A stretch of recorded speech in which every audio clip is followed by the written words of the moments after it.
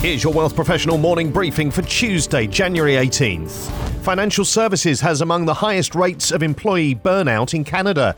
The responsibility and pressure of looking after other people's money and giving advice that can make a significant difference to financial goals has been exacerbated by health concerns and the lightning pace of adopting new ways of working over the past 2 years. And while talking about mental health is far less taboo than it once was, it's often those that are struggling that are least likely to start the conversation. According to a new report from Canada Life in partnership with Mental Health Research Canada, 39% of respondents from the finance, legal and insurance category are feeling burned out. That puts these professionals ahead of first responders and education and childcare workers, but behind those in transportation and health and patient care.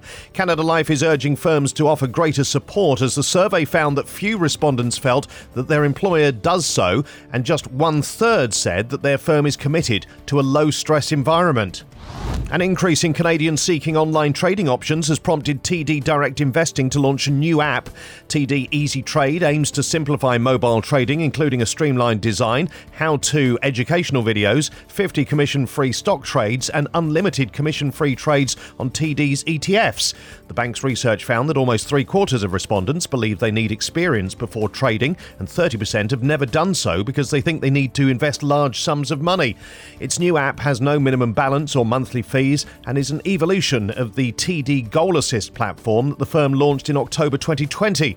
According to the TD survey, many still invest for long-term goals like retirement, while capitalising on trending stocks, and fear of missing out also play a role. Canadian banks are bringing forward their forecasts for interest rate hikes to as early as next week, amid growing evidence the economy is hitting limits and inflation pressures are rising.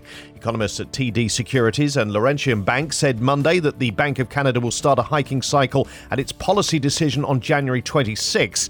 Bank of Montreal brought forward its call on the first increase to March from April, while Bank of Nova Scotia said the central bank cannot afford to wait any longer.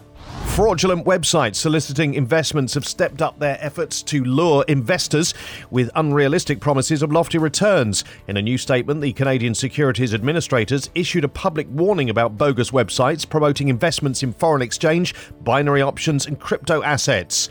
The regulator cited reports of investors being directed to a crypto asset trading platform where they could convert their funds into crypto assets. From there, they're enticed to move the assets to a fraudulent third-party investment website to fund an account, with some being tricked into downloading software that enables remote access to their computer. These stories in full at WealthProfessional.ca and in our newsletters. Plus, women's relationship building abilities are valuable for the industry, says Kathy McMillan of Richardson Wealth. RBC Global Asset Management says the cycle is moving faster, so expect a 5-year rather than 10-year cycle this time. And AGF investing experts weigh in on potential from the rise of digital and renewable technologies. For Wealth Professional Canada, I'm Steve Randall.